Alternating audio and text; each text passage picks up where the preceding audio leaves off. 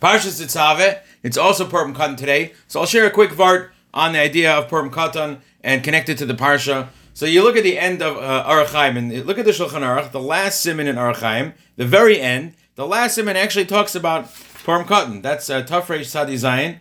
Talks about not saying Tachnun today, and there's a whole machlokes whether you have a party today, you have a mishteh, you have K'tzah Suda, K'tzah Simcha. Anyways, the Ramah ends off a very funny word. He says a very, very funny statement. He says, V'toiv leiv mishneh tamid.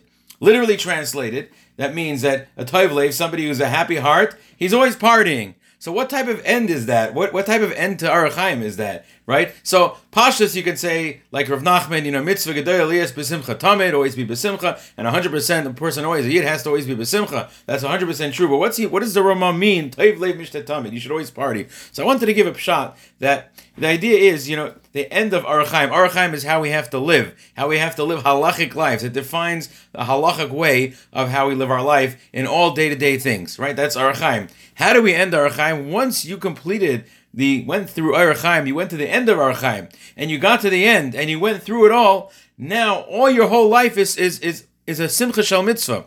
Your whole life is one big mitzvah. All the mundane things that you do, all the things that you do in your life, your Orach Chaim is Toiv leiv mishneh tamid. So how do you get to a level of always being the Simcha? Of you have a Simcha shel mitzvah, and your whole life is full of Simcha now because it's all Simcha shel mitzvah, and that's Tamid. That's how you have to live. That's a life you will live like that. You'll always be b'simcha. You'll have a very happy life. You'll have a very fulfilled life, and you go through the whole Orach Chaim, and you go through a life like that. You'll be b'simcha tamid. I just thought that was an interesting way of looking at the last words of the Shulchan Aruch in Orach Chaim. And also, you look at this week's Parsha, right in the beginning, talks about lighting the candles, like getting the olive oil, right? V'alta Tetzaveh b'nei Yisrael, to get Shem and Zayazach. So, anyways, what does it say? Lahalois ner tamid. To always have a light, to light the ner tamid. The ner tamid is always lit; it never was extinguished, and there was a certain tmidius there. So we know that ki ner mitzvah v'torah there's the ner.